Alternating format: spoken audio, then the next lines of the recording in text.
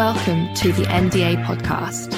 We're here to challenge topics the industry has been keeping under waiver for years. Unfiltered conversation with no fear of being cancelled. Bringing creatives of different levels, different backgrounds, and very different opinions together, debating the issues we only dare discuss over our Twitter DMs. So get ready for some honesty, because we're about to break all the NDAs.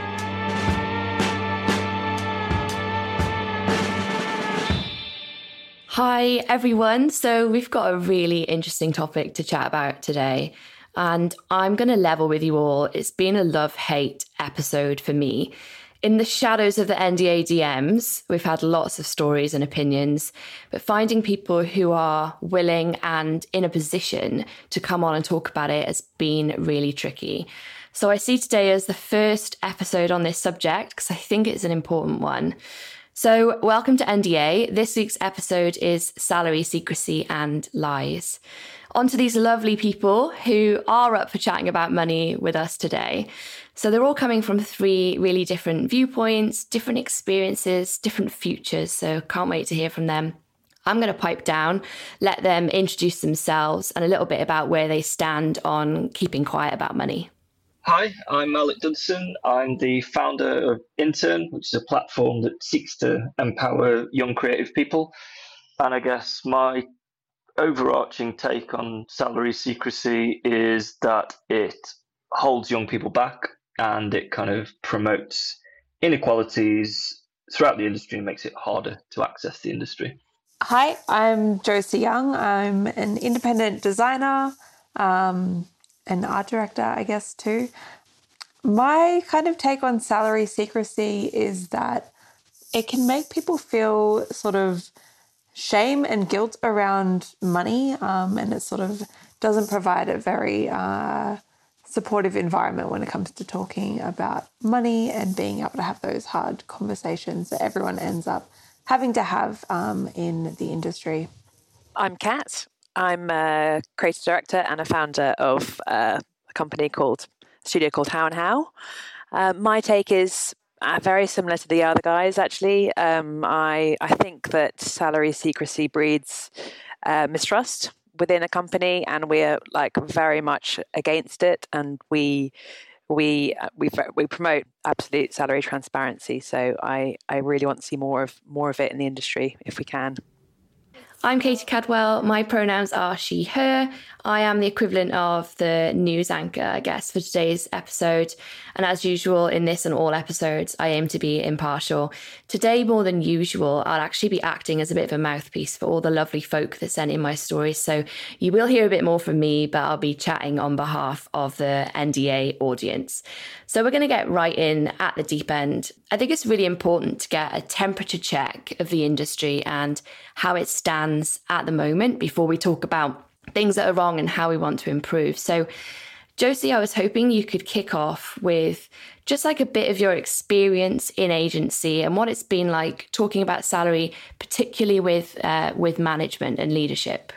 Yeah, sure. I mean, it's weird. I'm reflecting on my intro now and I said guilt and shame. And I'm like, it's weird. I wonder why those words popped into my brain initially. But I wonder if it's just because they're those gut, stomach sort of feelings I've had in the past, in experiences. I mean, now that I'm independent, I'm in control of all of that. And they're not really the feelings I've got. But in the past, I worked at an agency where everyone's salaries were their own information shared with our employer, and salary transparency wasn't encouraged at all. It just wasn't, not only was it not encouraged, it wasn't a thing. I didn't really know it was a thing until I kind of saw conversation sort of happening about it on Twitter or whatever.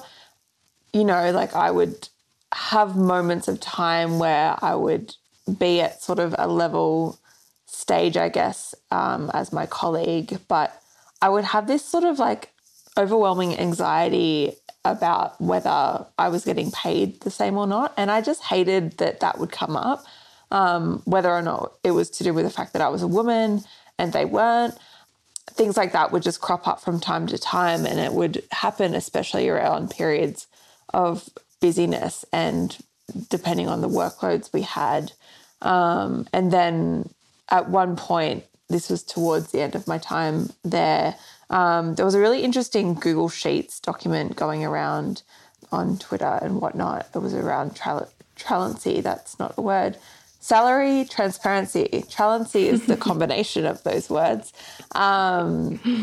And people were just entering their sort of roles, where they were based in the world and what they were being paid. And it was a really interesting sort of insight into the ranges of what people were being paid, I guess, in comparison to, those classic websites like Pay Calculator and whatnot.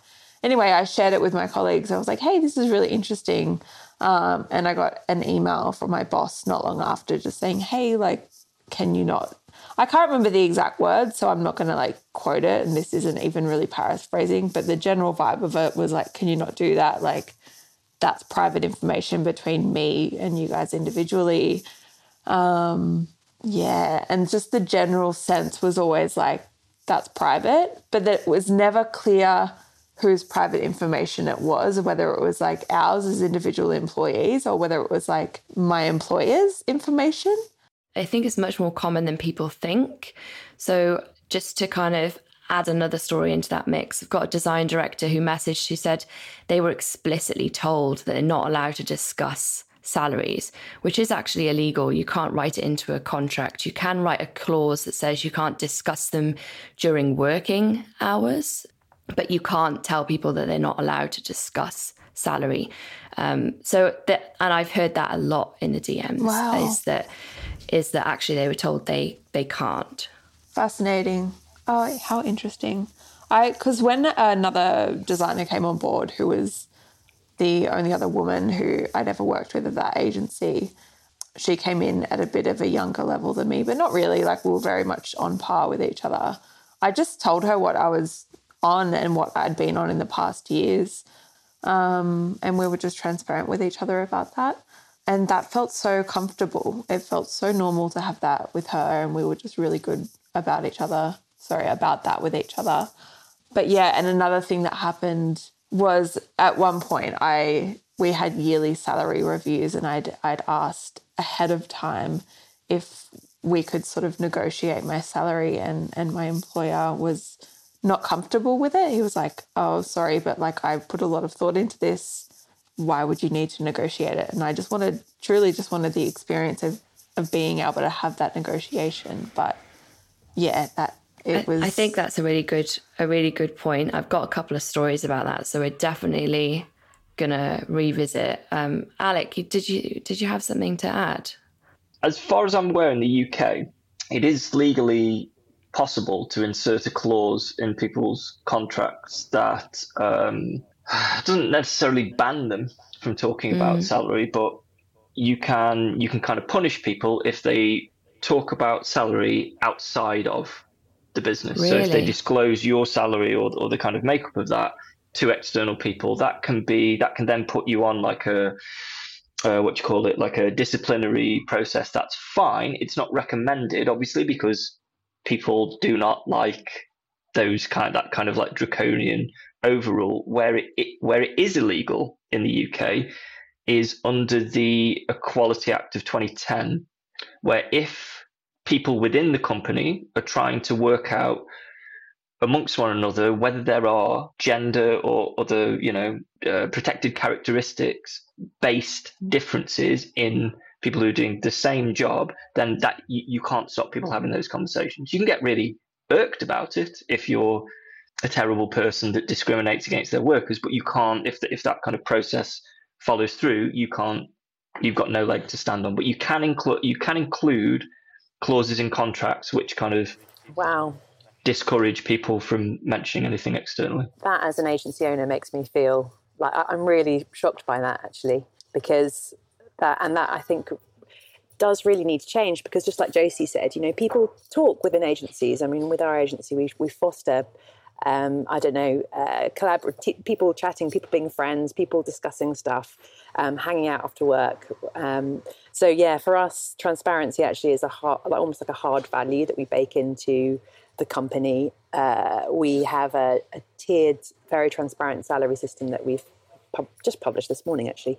So everyone can see. And again, referencing Josie's thing about whether it's being a woman as well that makes it, I think the gender pay gap issue is huge, particularly in creative agencies. And I think that this mitigates that. It means that everyone knows what everyone else is earning. And I suppose, like, thinking about it, if that's the way people think, then we sort of are like, well, we just want people who are cool with that in the agency. If they're not cool with that, then maybe they should be in another agency. But we want people to be like, cool, you go to the pub, you talk about, you know that someone else is a mid at the same range as you, so you have you're on the same salary. You don't feel like there's any competition. You know that just because there's a guy next to you who's the same tier as you, he's going to get the same as you because you guys have got the same level of experience. And to me, that feels like a no-brainer. And it's like, there are issues with it, obviously. Maybe people, I don't know, maybe people, like I said earlier, don't want everyone to know. But actually, if they're cool with it, then that's great. And also, I suppose it's not just between men and women either, and the gender pay gap.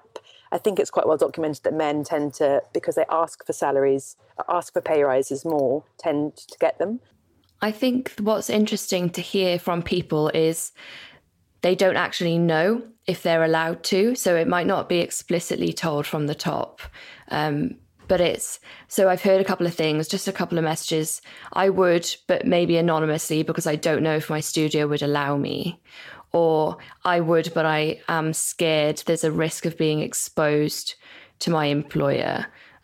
So it feels like maybe it's not always explicit. It's kind of implied that you can't talk about salary. But just to move on a little bit from that idea of like management down secrecy, why is there secrecy amongst peers, do you think? Why aren't we more open on our own levels? I think it's quite interesting, Kat, what you were saying just then ties back to what I was saying before about my anxiety, having those moments of like, is he getting paid more than me? Like, I feel like how much that might play into individuals and their sort of ability to sort of be transparent or not, and whether either someone is worried they are getting paid more than a colleague they really admire, or if they worry that they're not getting paid as much as a colleague that they think they're at the same level at. In my opinion, I feel like salary transparency not only like kind of puts employers in a position to obviously be very equal with salaries, but also it saves employees having to have those awkward conversations amongst themselves and kind of puts the onus on the employer.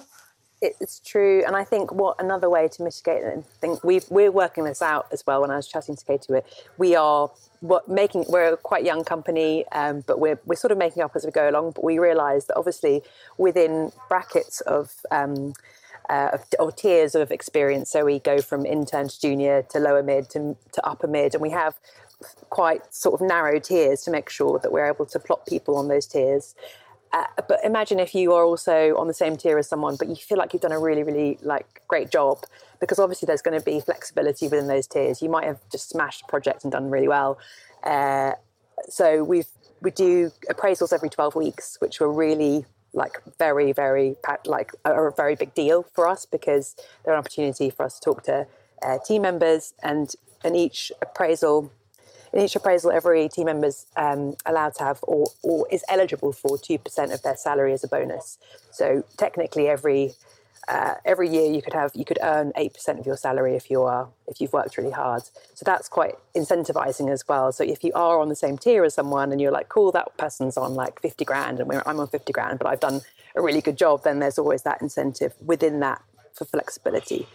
But if you also know, okay, if I do work a bit harder and I want to get to that next tier, then this is where I've got to go. I think there's also a lot of secrecy around who the people, like how much people at the top earn as well, in terms of, and that can be really demotivating, as well as breeding mistrust if you can't see that. Yeah, I think on lots of levels it can actually supercharge ambition, which I'm sure Alec would agree with me, and also be like less anxiety making as well for employees as well at the time. Yeah, I think the kind of the other thing to add there, Kat, is that often when it comes to kind of that kind of the secrecy or the opacity around what the people at the top are earning. Also in terms of the people moving up the rungs, there's often, and it's not exclusive to the creative industry by any means, but they're as guilty as any other industry. It tends to get very male heavy very quickly as soon as you get past certain levels, and all kinds of excuses are rolled out for that, whether it's people leaving the workplace to start a family, taking some time off, having to come back in. So I think I'm really interested to see how this all shapes out for you guys. It's really encouraging to see. I guess it kind of also for that culture to really to kind of come full circle and to work. Obviously, the kind of visibility of like more senior female members of staff. So I will publish my salary. My salary is published as well as my co-founder, my husband. So it's all up there for the world to see. And we also publish our yearly financials so that the whole company can see profit loss. And also that can make, I think, people see their wage is fair. I mean, we're working towards B Corp at the moment, and transparency is a massive part of that. So it's really good to have that as North Star, to be like, cool, okay, look, we've got nothing, to hide. We're not like skimming off loads of money from the top when, so I think it's really, in the end, it just encourages people to also see the agency as a team, as a family, where like, cool, okay, we're all working together. I think there is we put a poll out right on NDA and got about 300 responses. And the questions were, would you like to know what your peers earn? And 85% of people said yes. And would you be happy to publish your own salary? And it dropped a little bit down to 75%. The kind of trend we saw is there were a lot more juniors that felt comfortable sharing their salary because they earn less. I guess they feel like they're all on about the same level. So when do we learn to gatekeep our salary? At what point in your career progression do you think you start hoarding that information? Well, quite naturally, like not when you're starting out, right? Because your issue in that situation is working out what on earth your value is. And very few people, if anyone, are prepared to tell you as a part of their kind of conscious or unconscious means of gatekeeping. So when you're making your way in the industry, it's total guesswork. You're reliant on other people furnishing you with that information, I suppose. Being the cynical old toad that I am, I'd imagine you start to want to be quieter about those figures when you feel maybe that you're getting paid an awful lot of money, or like you've been bumped up, you've had a raise, you're starting your own thing, the money started kind of rolling in at last, and it feels quite alien. Josie's mentioned before, like this is pay will always be, I imagine, to some degree a source of workplace anxiety, because we live in, I'm going to try not to be too grim here, but we live in times where like second to second we're constantly comparing ourselves with others, right? Wage is just another tool in that kind of suite for us to like torture ourselves with. So I think there'll always be that kind of inclination to compare, and I suppose most, albeit there's lots of people in the creative industries who don't fit this description, most normal, conscientious folk, you don't want to necessarily go out there and gloat to the world if you're doing really well, when you know that as an industry there are lots of people at the bottom rung who, let's be honest, still are working unpaid roles. That's really interesting. I think because the creative industries, but it's almost hardwired in us that we have to say we do it for the love of design and the love of creativity, which of course we do, but we still need to get paid. And I think money is a big, is a big part of that, obviously. But I think it's almost a little bit like to talk about money if you're a designer. Everyone's like, well, and money in design is also another massive interesting kettle of fish, which we won't go down. But even the whole, not being paid for stuff, not being paid for an internship, not being paid for like can you just whip me up a quick logo? It's always something we're always complaining about. And so I agree. I think the higher up you get as well, you start to gauge yourself against peers and almost feel, oh gosh, if that person, maybe if they saw my salary, they'd think that I wasn't, like man enough to ask for more, or there's all sorts of, and we're creative minds. So I think we always think creatively about how other people could perceive us. So I think that's a really interesting point.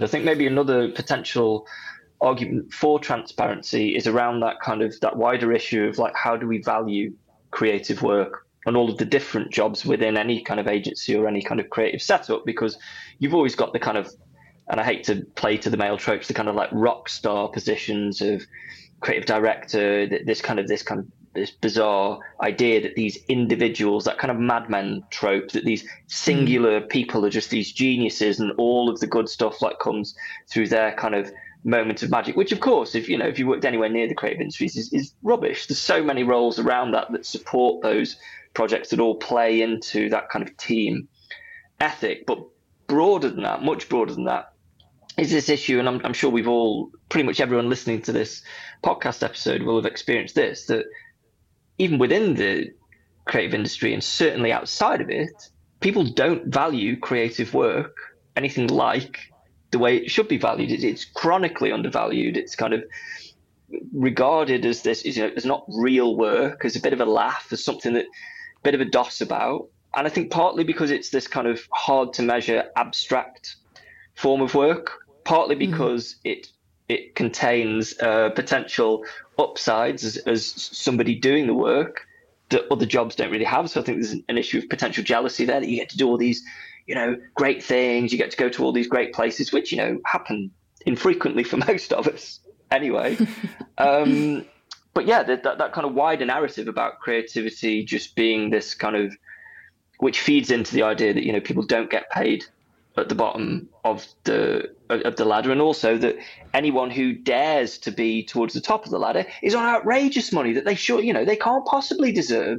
Whereas if you compare that to what people in other more kind of classic, formal, or more accepted or longer running industries, if you compare the salaries side by side, I'm sure it's not like creatives are running away with a pot of gold. Far from it. But culturally, I think globally, we have a bit of an issue about feeling like, we love to benefit from creativity. We're all glued to Netflix and Instagram 24/7, but we don't like to pay for it, or we don't like to kind of consider it as real work. Totally. And I wonder how much, this is potentially controversial, throwing this in here, I wonder how much we perpetuate that ourselves by sort of doing the whole sort of loving the work and saying things like, I'm working overtime and things like that, and sort of calling work family and things like that. Like, work's, in my opinion, it's my opinion that work's work. Like, I leave work at work, and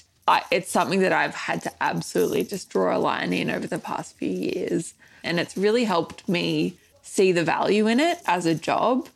And it's quite interesting then to look at those conversations from that sort of point of view of, like, it's very easy to sort of slip into devaluing and then seeing how people don't quite understand the value of creativity and design and those roles, because it's like, oh, we're here because we love it.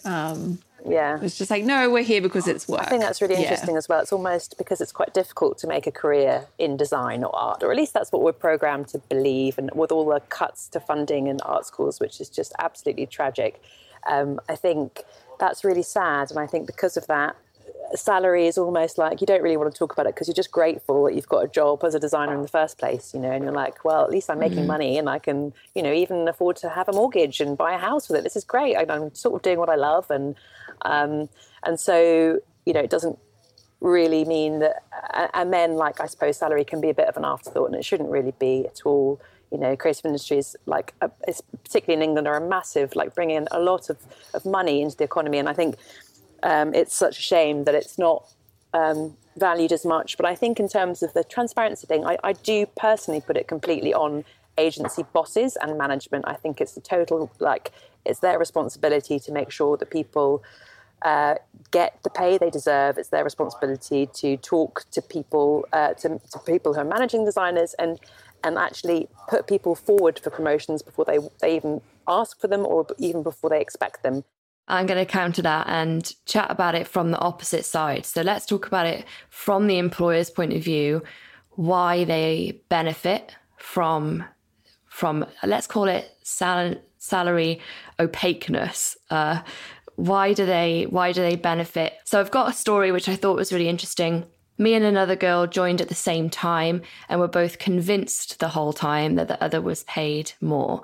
We finally left and shared our salaries. They were exactly the same, but the entire time it kind of drove us, and there was like a competitiveness, and they thought that maybe it had made the work better. Oh, really? man. But how do they feel during that, though? That would be interesting. Because do they go home stressed? Do they stay awake at night staring at the ceiling being like, oh my God, perhaps their work was better, but at what cost, I would counter. But it's a really interesting point. Well, they both left the company, didn't they? Interesting. Yeah, so it can't have been, a good point. it can't have been the perfect job. But there is an argument that it drives wages up. What, the not disclosing salary, or that disclosing salary does? I would say maybe not disclosing, because people are negotiating and pushing and always trying to earn more than the person next to them without the knowledge of what that actually is. I think more commonly people are of the opinion that salary secrecy keeps wages down, I suppose, because if you don't know what people are earning, then you're less inclined to kind of push up. You can keep everyone within the company at a lower rate because they're not looking across the office and seeing somebody paid more than them. Something interesting, hopefully. In the UK, there is, if we're staying with the employer's point of view, there is no law kind of bars you from or says that you have to request your new hire's previous salary. Okay, so it's relatively common across different industries, relatively common to go, what were you on? And that's a great way to just keep people at their level. Yeah. Now, in an ideal world, we often see like there's advertised a range, or there's, that's the most typical. If people do, and this is a whole other issue about when people post jobs, do they post the rate? And maybe that's another story for another day, and it's one that I could really get quite cross about. But when they advertise a range, that's fine. The next part in that dynamic then typically is to go, okay, so what's your expectation, or what are you on in your previous job? And obviously worse for you is if they say what you on, because that's an excuse to then keep you at that rate. Now, interestingly, at the minute in the US, and this has been the case for at least a couple of years, a number of states have outlawed asking new hires what their previous salary was. You can't do it. So it then potentially is 21, I think, at the minute, who and I've got a link somewhere that I can share. Maybe we can share in the notes of like a list of states if anyone's interested, where that's prohibited. And what they've generally found is that there is the expected things happen. It means more diversity in hires. It means more women, more people of color, more queer people are finding their way into roles that they perhaps might not have done before, because it starts to eradicate historical pay discrimination. So if you've grown up all your life and you've been given the rough end of the stick, if you're in an environment where you have to keep telling people, or you're encouraged to keep telling people what you were previously on, it keeps you earning at a lower rate than your likely white male straight contemporaries. I would counter that, and I've got a story to kind of back up what you're saying, Alec, or actually backs up the opposite. So that's kind of interesting, is salary transparency could stop people from moving diagonally. I think a lot of people, when asked that question, what have you been on, lie. So I've got a story in the DMs. Moving to my new role, I've given myself a really big pay rise, which no doubt would have taken a good 2 or 3 years to have achieved based on how my wage was increasing over time. This isn't uncommon, and a big reason why I think people move around and keep their salary under their hat. So if, for example, Kat, you'd published everyone's salaries and then someone came to their natural end, I'm sure people don't want to leave, but someone came to the natural end of wanting to work with you, they then can't make a big diagonal jump in their salary when they move across to another agency, because their salary is out there for the world to see. That's interesting. But I wonder, I've been asked when I was asked for a reference for someone, I was asked as an employer what that person's salary was. And I actually said that it was illegal. I remember writing back and saying it was legal. I didn't actually know if it was illegal, but it felt like it should be illegal because, again, it's I always just like, I can't tell you that. And also I do actually agree with Alec, because I think that I think it's really interesting that when you're in a job, no one wants to tell you like about the money or the salary or like how, but then when you leave that job, suddenly the new person wants to know all about it. I don't know. I think I agree about it being what we do to counter that, I suppose, is that we try and keep our rates really competitive and our salaries really competitive within the industry. So we always have we have a table of stuff where we're always assessing, and we actually work with a few recruiters to make sure that we're able to know like what the benchmark is for base salaries for each position we have. So if someone wanted to make that leap, it wouldn't be too dramatically different, because it's all like tethered towards, industry standards anyway. Josie, would you use that as a tactic, moving across diagonally to another agency and adding a couple of grand onto your last salary to help negotiate a higher rate? I mean, I haven't. I've had situations where I have been asked that, but I've told them the real amount, but told them also what I'm looking for. But I also applaud people who use that tactic to kind of like make the most of the situation, because of the way it is out there. Like it's so hard to sort of get ahead. I think that's a pretty fair tactic, and you got to sort of find the plot holes in the rules where you can. In terms of sort of like, I guess, the reasoning for employers having salary opacity. Look, I can see both sides of the coin, because it's just a difficult conversation. I'm about transparency, but it's difficult to navigate, because obviously it's not been done on a large scale before. So there's no sort of play-by-play on how to do it perfectly. I think what Alex said earlier as well about knowing value and about kids or interns or juniors starting out is one thing that I found was chronically not taught at art school. And I went to even when I left St Martin's, it was none of us knew like what a day rate was, which I thought was mad. And I think that we do need more business advice, and like once you know your worth when you leave uni and you know how much like your value is, and like value, it sounds very commercial, but like it's a commercial art, isn't it? I think that will really help, because you start talking about money straight away, and then you start to just expect that from your employers as well. And I think it does begin then. And I think when we left, we just had no idea. Like we knew how to talk about like really highbrow concepts, but like we didn't know what, like I said, what a day rate was, an hourly rate, how much we should charge for a logo if we were wanting to be like a freelancer. It was. So I do think I feel like Alex got a lot of insight on this, and a lot of opinion.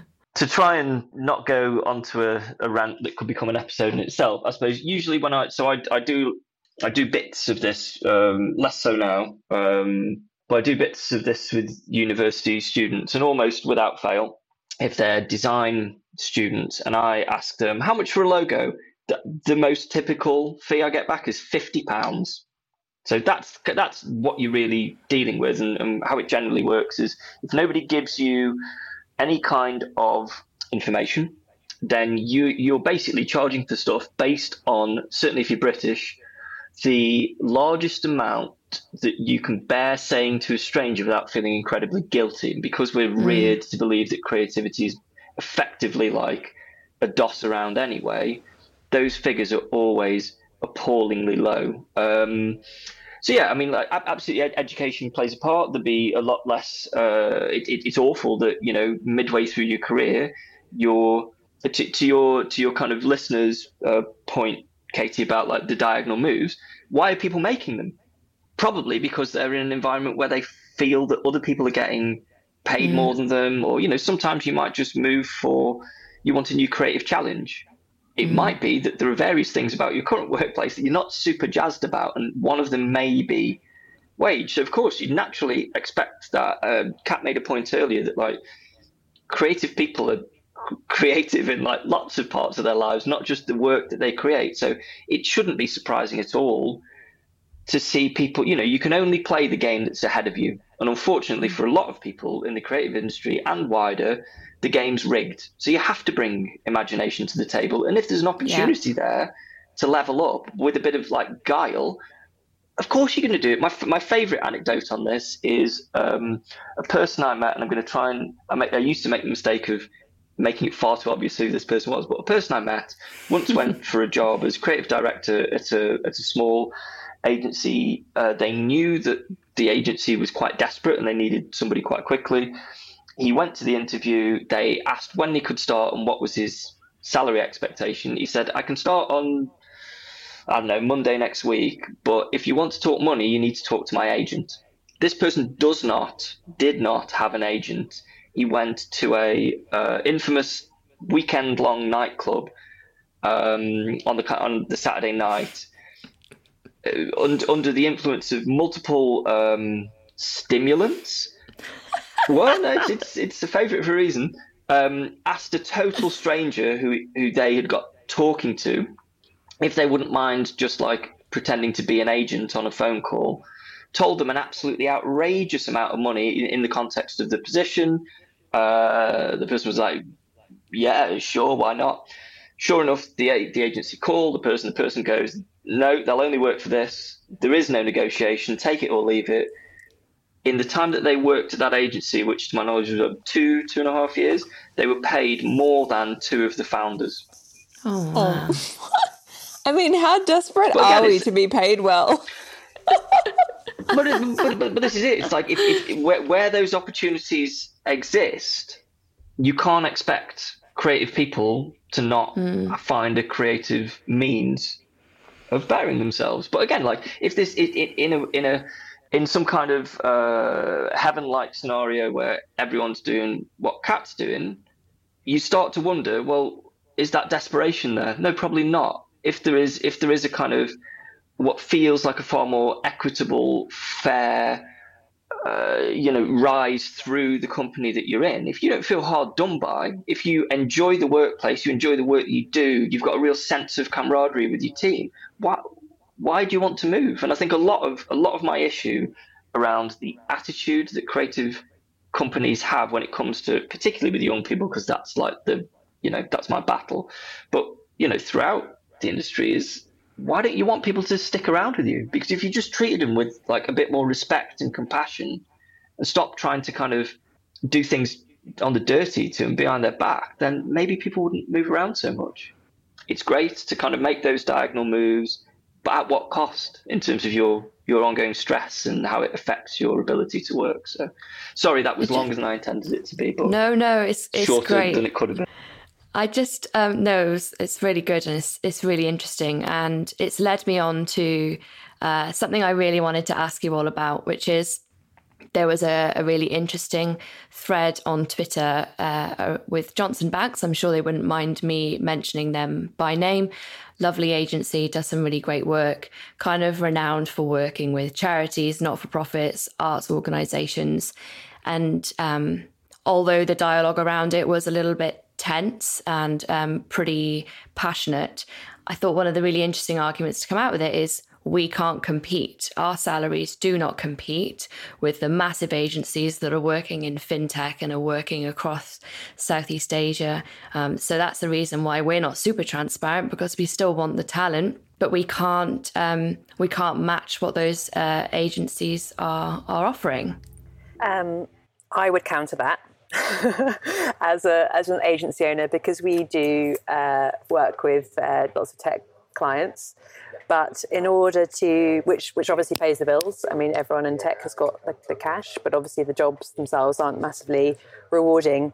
But I would say that it's just about strategy from an agency perspective. And I think if you want to do charity work, like for us, we try and splice pro bono or like break-even jobs amongst fintech and tech jobs, so that we can still offer competitive rates to our designers, but still do jobs with purpose, which have impact. It means we can't do more, but but that way you can still do some charity work and do some tech work. Obviously, like I do also see their point, which is like that if you do lots of charity work, then and that's your entire gamut, then it probably gets more problematical. They can't offer the same. But there are ways you can be creative with certain jobs that you do, and then doing other work that is still has, it is still for good as well.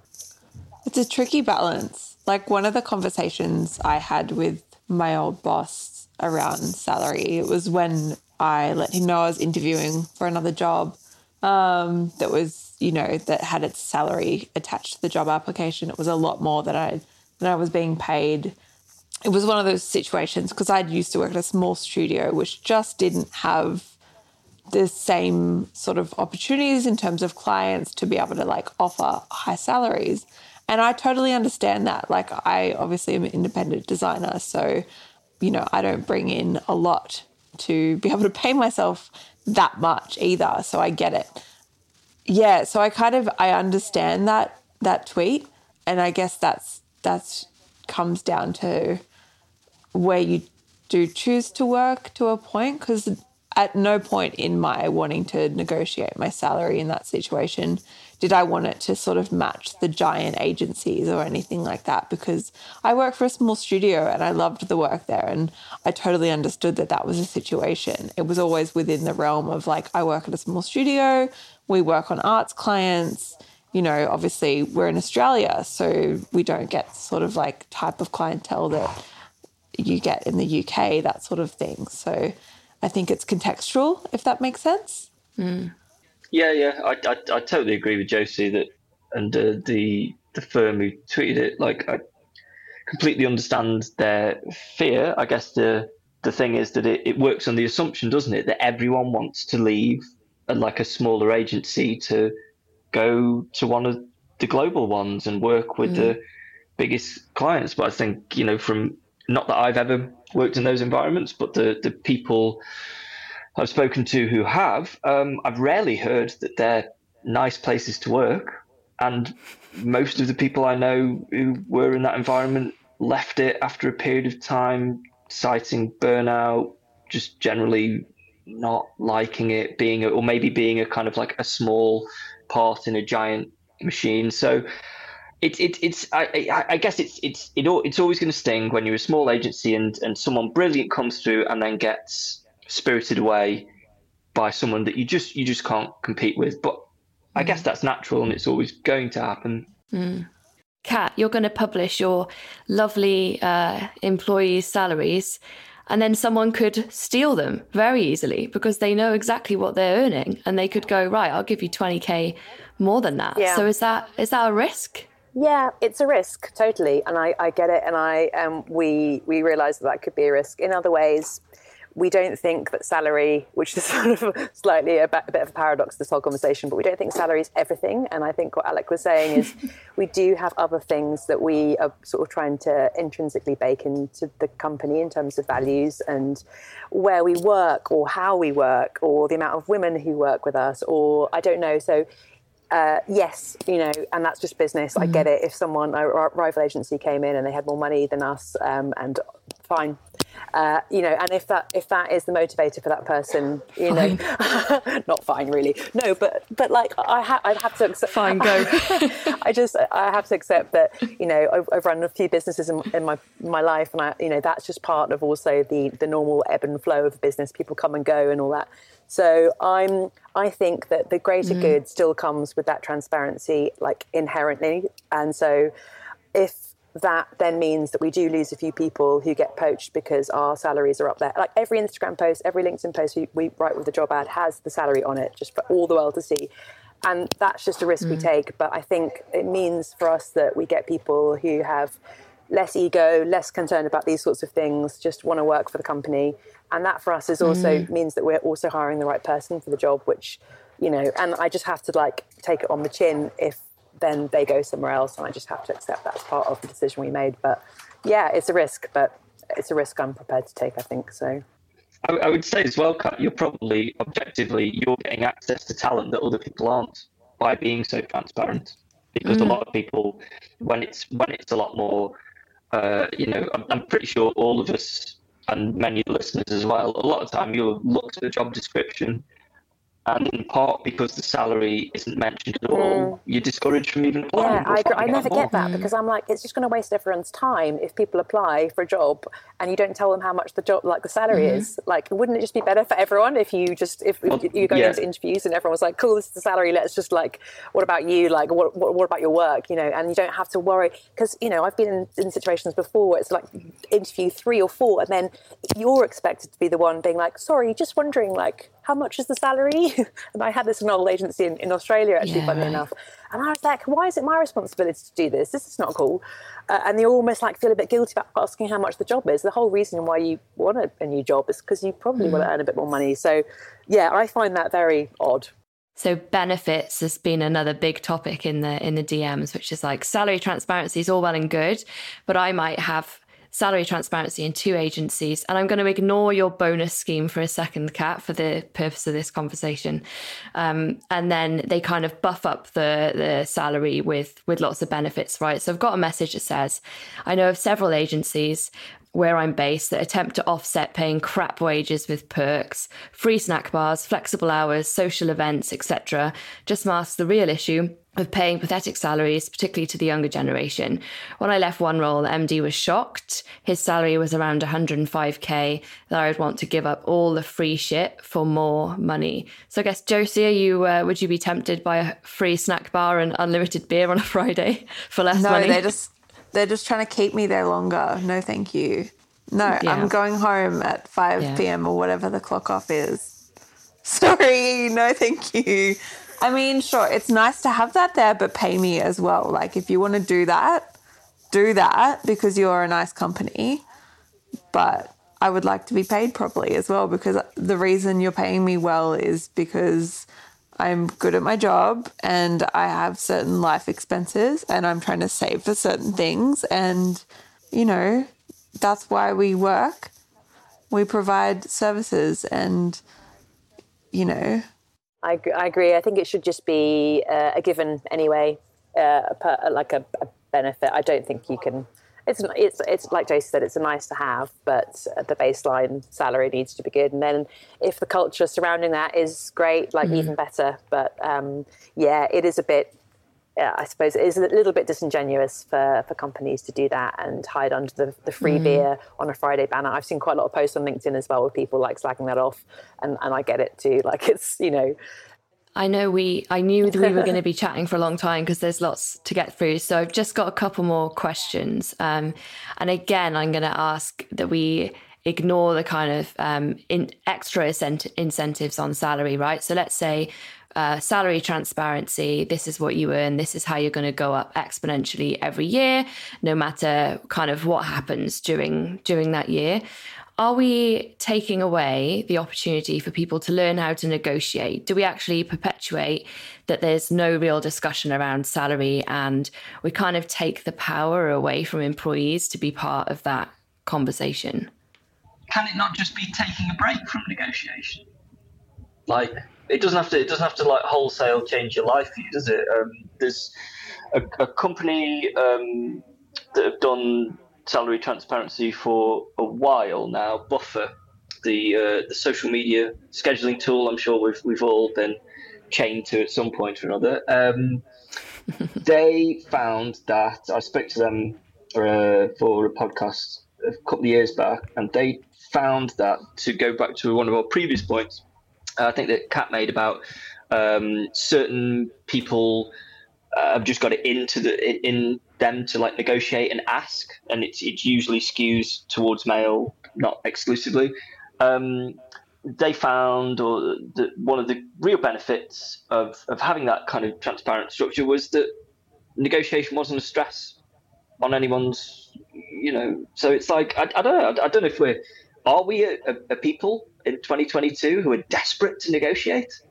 I think we're just mostly desperate for like a lie down and, you know, war to stop and just like, you know, not live under rule of people who are massively taking the mickey. So yeah, I don't feel like that's something people are getting up in the morning and going, oh God, I hope I get to negotiate today. But I don't mean to trivialize it. I don't know. I get that, I do, but I do also wonder then where the sort of skill building comes in to learn about negotiating money when it comes to actually projects and things like that. So your salary may be the first time you ever learn about negotiating money. So if it's not negotiating a salary, do we start sort of being more transparent about project fees and talking to clients about that? So for me, you know, when I went independent, I just dove in the deep end with that sort of stuff, and didn't really have any skill set there. So, and maybe that's the way it is. Maybe that's just how that cookie crumbles. But I do think that learning to have those conversations, it is a bit of that sort of transferable skills with sort of learning to talk about money, because it just sits in that same sort of set of things. I agree. I think like with Alec, one of our clients as well, Hotjar, do the same. They publish everything online, all their jobs, and they're just like, this is a job here, this is salary, if you want it, go for it. I think negotiation is like, I negotiate with my kids like 24/7, so I'm always like, I've got enough negotiation happening in my life. But I think also, if you think about it in terms of employment, how often are you going to have to use those negotiation skills? Like, unless you're perennially like looking for a job like every year, the ideal obviously would be just to find a job and be happy in it and just be like, whew, you know, and just feel like people are thinking about your welfare. And I think that negotiation equals anxiety to some degree. Like whenever there's that element, yes, of course you could get more money, but like it's up to you. And I agree. I also think those skills are good to be fostered, but I think there are enough instances where you can, you know, learn, or you know, maybe go on a management course, ask your boss to like for like some a skills budget where you can train yourself in how to, you know, like how to be more assertive at work, or like you know, directorship skills or something, where you don't have to then, it's not completely toggled to your own life experience and how much money you're going to earn. And then of course you could apply those skills later maybe. But I agree with Alec. I think it's nice just to be like, thank you, like I'm just like, this at least is one thing I don't have to worry about. Have a lie down. Yeah, exactly. Okay, cool. We're coming up to the end. So I've got a couple of questions which may be a little bit provocative, and I guess I just want to hear everyone's like quick point of view. Whose intellectual property is it? So Kat, you're about to publish salary, and a lot of people think it's up to the employer to get kind of approval from them, but it's our money, it's the employee's money. So what you earn, whose property is that, and who has ownership on whether that information is shared? I think when you enter into an employment contract with your employer, it becomes a pact of sorts, like an agreement between the both of you. And I think if that salary, if one of the main points is that you're entering a job, and that is as part of the job description is that we have a transparent tiered salary system, you accept that information is going to be public, and that's and therefore that money pot is also just, I don't know, in between both of us, like the employer and the employee. It becomes this like I don't know. So I think it's like people would accept that that's okay, and we would accept that they would accept that that's okay, and then it becomes. But I realise that's not very conventional, and yeah, I think that's my take on it. Obviously, like it'd be interesting to speak to team members about that, but everyone knows that's the case and everyone is cool with that, and that's just maybe the sort of people who work in the agency or not, I'm not sure, but yeah, but it's a really good question. That is interesting. Really good. I feel like in your setup that really works because it is transparent, but I think in a non-transparent situation it's the employees, because, or I just think it is anyway, because that salary is their livelihood. It's what they pay, you know, their rent with, their mortgage with, what they buy their food with, what they pay their medical bills with. It's, you know, what they're able to live off. So it determines, you know, how they can afford life. Obviously, it comes into work as well, but, you know, it classifies, you know, where you are in, you know, working class, all of that sort of stuff. So I think that is, you know, what has long been considered personal information. So yeah, I think you're both. I think you're both totally right. I think it's like inherently it's an individual's right. It's your right. It's your information. If you choose to work somewhere who intend to make that public, you're giving your, I mean, hopefully in a slightly more thoughtful manner than when we like scroll down to the bottom of like iTunes or whatever the modern equivalent is and say we agree to like the updated terms and conditions. Hopefully you're consciously aware that by virtue of working at that place, this information is going to be public. You're making that decision. Are you 100% on board with it? So it's the only point at which it becomes tricky in a scenario like CATS where the transparency, I suppose, this is something newish, or like at one point it wasn't. So it only becomes tricky then, I think, for like existing employees, where then we're transferring to this, you're either on board or you're not. And then it's maybe more of a conflict for you because you might really want to stay with the company. You might not be 100% on board with that theoretically, but you go, yeah, okay, sure. But maybe you're in a slightly different position to being somebody external making the decision. It depends on your circumstances, doesn't it? But you definitely have, and it's absolutely yours to make that decision to allow the company to share it. Got you. Final question. Would you, each of you, be willing to share what you earn? Like, would you be willing to actually be transparent about your own salary or your own day rate and your own earnings? As in, do you want a value? Do you want us all to? Do you want the figure? That is up to you. I guess you can interpret the question in would you theoretically and would you actually? I would theoretically and I would actually. And I'll do this, cool, because I'm going to publish it anyway. But as a creative director, we're just about to put a job ad up for a creative director in London for 100 grand. And even though I'm a founder, obviously I'm still a creative director. That's the role I give myself. So that's it. I'm 100 grand. It's kind of tax season at the moment, and this is my first full year being a sole trader. It is a little bit confusing for me still because obviously there's the income for my business as a sole trader, and then I split that between tax and super and things. But my total sort of income across the financial year just went over 100K. So once I sort of take out tax and things, it sits around, the 80K mark, total business income, just over 100K. So there's that. I think that's an okay answer to that, I guess. It's full transparency in one way. Obviously not all of that is take-home income. It gets knocked down a fair bit once I pay myself super, for sure. That takes out a good chunk of it. But yeah, I'm pretty happy with that for my first full year as sole trader. I'm only one person. I'm only supporting me and 2 pets. So I've just taken a new full-time teaching job, and let me just open up my pay portal.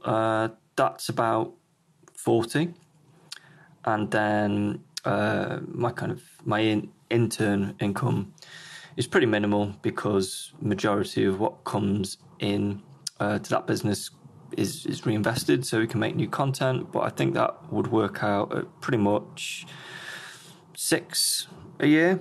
So about 45, 46. I wasn't, expecting everyone to share, but I appreciate that.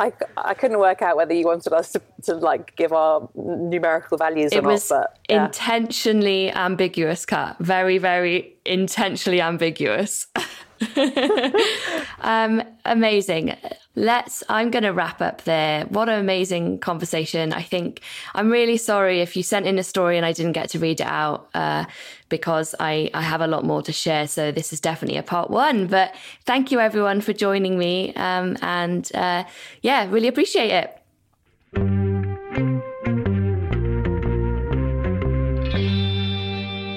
And we've hit the end of the episode. I knew that was going to be a great one. So all that's left to do is all that classic podcasting stuff. Wherever you're listening, hit subscribe, leave a review. We're thinking about season 2. So why don't you tell us in a comment what you want to hear about, who you want to hear from, what you think of our brilliant soundtrack, which is by Jamie LL and Toby McLaren. A note on accessibility. To be on the podcast, you don't need to spend on travel or equipment, anyone can join. We're also uploading everything to YouTube with closed captions. So if you need that as a way to listen to our content, you can head over there. A big thank you to Katie from Creative Boom for all of her wisdom and sharing her knowledge, and the same for James at Be Heard for helping me navigate how to get started. I'm Katie Cadwell. This is NDA. Catch ya.